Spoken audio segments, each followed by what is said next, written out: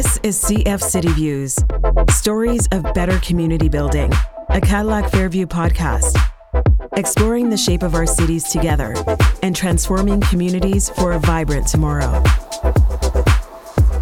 The land on which this podcast was recorded and on which the city of Vancouver was built is the traditional, ancestral, and unceded territory of the Coast Salish peoples, including the territories of the Musqueam, Squamish, and Tsleil-Waututh nations. Though this podcast discusses the evolution of Vancouver as a contemporary city, we acknowledge and honor the fact that these lands have been the sacred home of Indigenous communities who have lived and worked here from time immemorial. Here's your host, Brent Toderian. Hello and welcome. I'm city planner and urbanist Brent Toderian, and this is CF City Views, stories of better community building. It's a conversation about how we shape our cities and how community building decisions contribute to urban life. Or maybe they do the exact opposite. When CF asked me to host these episodes on Vancouver, they knew my reputation for not pulling any punches when it comes to the public interest. That will be our approach to this podcast, telling it like it is and was, with the ambitious goal of inspiring better city making. The first 3 episodes come to you from Vancouver and profile 3 powerful eras of downtown city building, overlapped with 3 eras of one of Cadillac Fairview's most intriguing and iconic projects anywhere, the CF Pacific Centre. It's fair to say I know a thing or two about downtown Vancouver. Not only do I live here, I was the city's chief city planner for 6 years. But I sure don't know everything, so I'm really glad that we've invited some friends and experts to each episode, and together we're going to tell you the story of how a very bold city and a very bold project supported each other over decades to achieve some really special community building. In this episode of CF City Views, Vancouver hits the world stage again. We're discussing the successful bid and the massive challenge to host the 2010 Winter Olympic and Paralympic Games. Today, I'm chatting with a former downtown business figure, an influential Vancouver architect, and 2 CF leaders. Like Expo 86 before it, the Olympics ushered in a new era of Vancouver city building, and it inspired a dramatic redesign at the CF Pacific Centre too. So buckle up, this is a big one. The Olympic era of Vancouver's city building story really began even before 2003 when Vancouver won the hosting role. A new vision for the city that emphasized green and inclusive community building was already part of the city's values, and it was already the focus of the official bid. The city reached peak excitement when Vancouverites turned out to overwhelmingly vote yes in a referendum. By the time the International Olympic Committee granted Vancouver the hosting duties, the new era of city building was already underway. Winter Games in 2010 awarded to the city of Vancouver.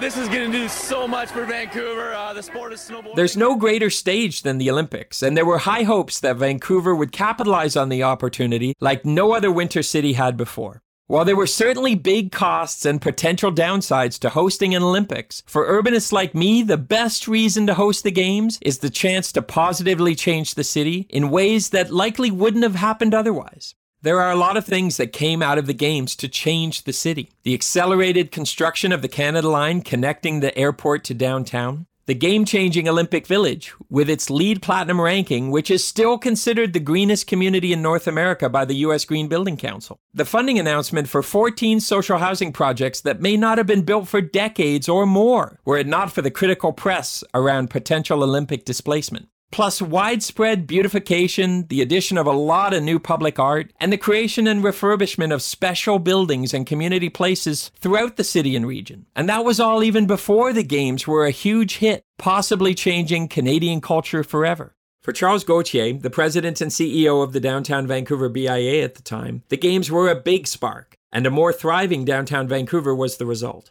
If there's a public investment in public space, I think it does act as a catalyst for private investment. And so the Olympics, from my perspective, was a catalyst. And it also was a firm deadline. Even though the Olympics was in 2010, as you know, there's a long runway. Those first 10 years in the new millennia was a critical time, and it did spur a lot of the players to move forward with those plans. It led to Cadillac Fairview looking at how do they march in step with what was going to happen in that public realm and the opportunities it would provide. I don't like to label things too much, but I think it was a golden decade of city building in the downtown area. Two Olympic legacy projects were particularly important for the downtown core and for the CF Pacific Centre. The creation of Canada Line meant a new SkyTrain station and route right at the downtown centre ice and at the Pacific Centre's front door. And the reinvestment and redesign of Granville Street as the downtown's principal gathering place was intended to do a lot of things: rejuvenate the street, enhance public life and vibrancy, and send a message to the private sector that Vancouver was committed to downtown success. Meanwhile, Cadillac Fairview had big pre-existing plans for the CF Pacific Centre that frankly got a lot of extra fuel from the Olympic fever. They planned to turn the buildings inside out and finally embrace the street and city, rectifying the biggest mistake of the original urban design when the buildings turned their back to the street. And as for the architecture, well, say goodbye to that great white urinal. But I wondered, would anyone actually lament the loss of the building?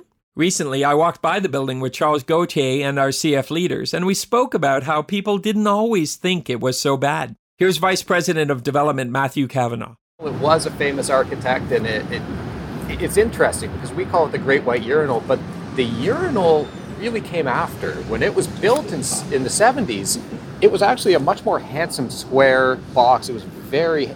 I'm struggling to come up with the right term here, but the lid on afterwards. Yeah, no, really. Like it was a great white box first, yeah, and it became a urinal. It had a simplicity and an elegance to it that was actually quite nice. And when Sears put on that addition, it really took any merit that architecture had. In so my if the opinion, addition had never happened, it might still be here? It might have been a harder decision. I would say that, yeah. But I think the architecture was so tainted by that addition that it made it a very simple call to take that off. It wasn't a complete coincidence that the redesign to re-embrace the street and community and to do away with the Great White Urinal coincided with the Olympics. Here's Charles. There was a lot of excitement, and I recall the conversations that I had with a number of general managers of Pacific Centre at the time, where they understood that if Granville Street was going to be successful, that they needed to also look at reanimating their street level retail. The general managers of the day in the initial decade of 2000 were very interested and very motivated to embrace the street and activate their street level retail and help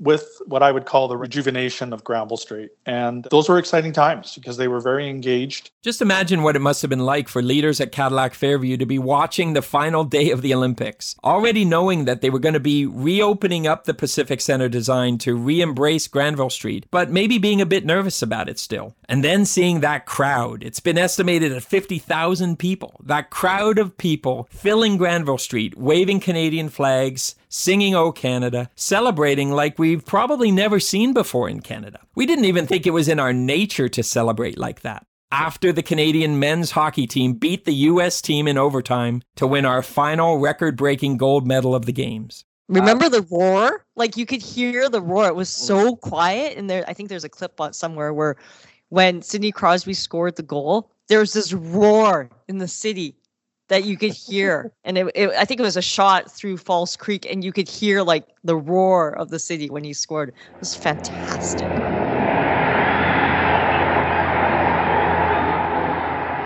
To have an Olympics within the city of Vancouver, I was here and it was just amazing. The energy, like we welcomed the world to our city, and really for Cadillac Fairview, again, it really showcased the fact that, the belief that we had, I guess, in the early 70s, that this was and still continues to be a very vibrant part of the city. I think it just reframed our commitment to continuing to enhance and improve our properties. Since the Olympics, downtown Vancouver has kept evolving in ways that continue to set it apart as a world leader in city building. Our core, which just 50 years ago felt more like a town than a city when those freeways were rejected, now operates as one of the most successful, livable, and green downtowns in North America. We're very proud because once we started building out Nordstrom's, you can see the transformation of that block of Granville Street and how we've improved the streetscape experience. It feels lively. You can see inside. It just broadened the whole street feeling and animated. And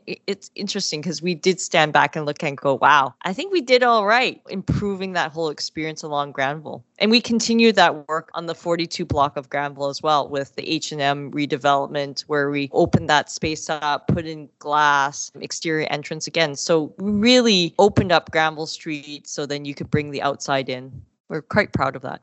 As we walked around the city for this podcast, we were surrounded by reminders, as if we could forget, that we were still in the midst of a global pandemic. Those big crowds we spoke of earlier were nowhere to be seen, though people were starting to come back. Office towers sat mostly empty. Some stores were even boarded up. Was this the landscape of a new fourth era for Vancouver? A post-pandemic era? Would it transform our downtown yet again, costing the city much of the decades of progress that the 3 previous eras had yielded? I asked all our interviewees what they thought the pandemic could mean for the downtown as a place we've historically lived and worked in, for downtown health in general, and for the future of the CF Pacific Center. Did they still have the confidence that embracing the street was the smart thing to do? Or would we end up turning our backs on it all over again? As a city planner, I knew what I wanted them to say, what the success of our city needed them to say, but I didn't know what they would say. It was a tough question, filled with ongoing uncertainty, but their answers, all of their answers, reinforced my confidence that our downtown is still on the right path. I certainly think that the pandemic has, delivered a bit of a body blow to the downtown, but I don't think it's a knockout. It's about putting back the important pieces that make downtown vibrant. We need to strengthen our cultural and our entertainment venues because I think that will be a critical piece in terms of bringing people back into the downtown. And I've seen it in talking to our clients. They want human interaction and not human interaction through a video call or a conference call, but real meaningful social connections. So I would say downtowns are not dead. Humans are not built to be by themselves or looking inwards. I'm sure it will take us a little while to sort of get downtown back up to the vibrancy and the life that is sort of required to keep things a little bit more calm on the streets. But here at CF, we are a long-term investor in Vancouver, and we do not see this being a problem going forward. We very much believe in the streets of Vancouver, and we believe in Pacific Center's place at the center of Vancouver as being open to the street and being a part of this neighborhood and a part of the vibrant community that is downtown, not an island within it. We are going to take that philosophy and employ it here, even in the middle of COVID. There's absolutely no way we are going to continue to inwardly focus this mall in the middle of one of the most vibrant downtowns in North America. On that last note of confidence in our cities and communities, we end this third and final episode from Vancouver. Thanks for joining me through the eras of Vancouver and CF city building and through some great and important stories from some smart and passionate community builders. It's been a real pleasure. I'm Brent Toderian. Thanks for listening, and if you enjoyed this episode, please subscribe, rate, and review. That was CF City Views, Stories of Better Community Building, a Cadillac Fairview podcast, exploring the shape of our cities together and transforming communities for a vibrant tomorrow. Meet you there.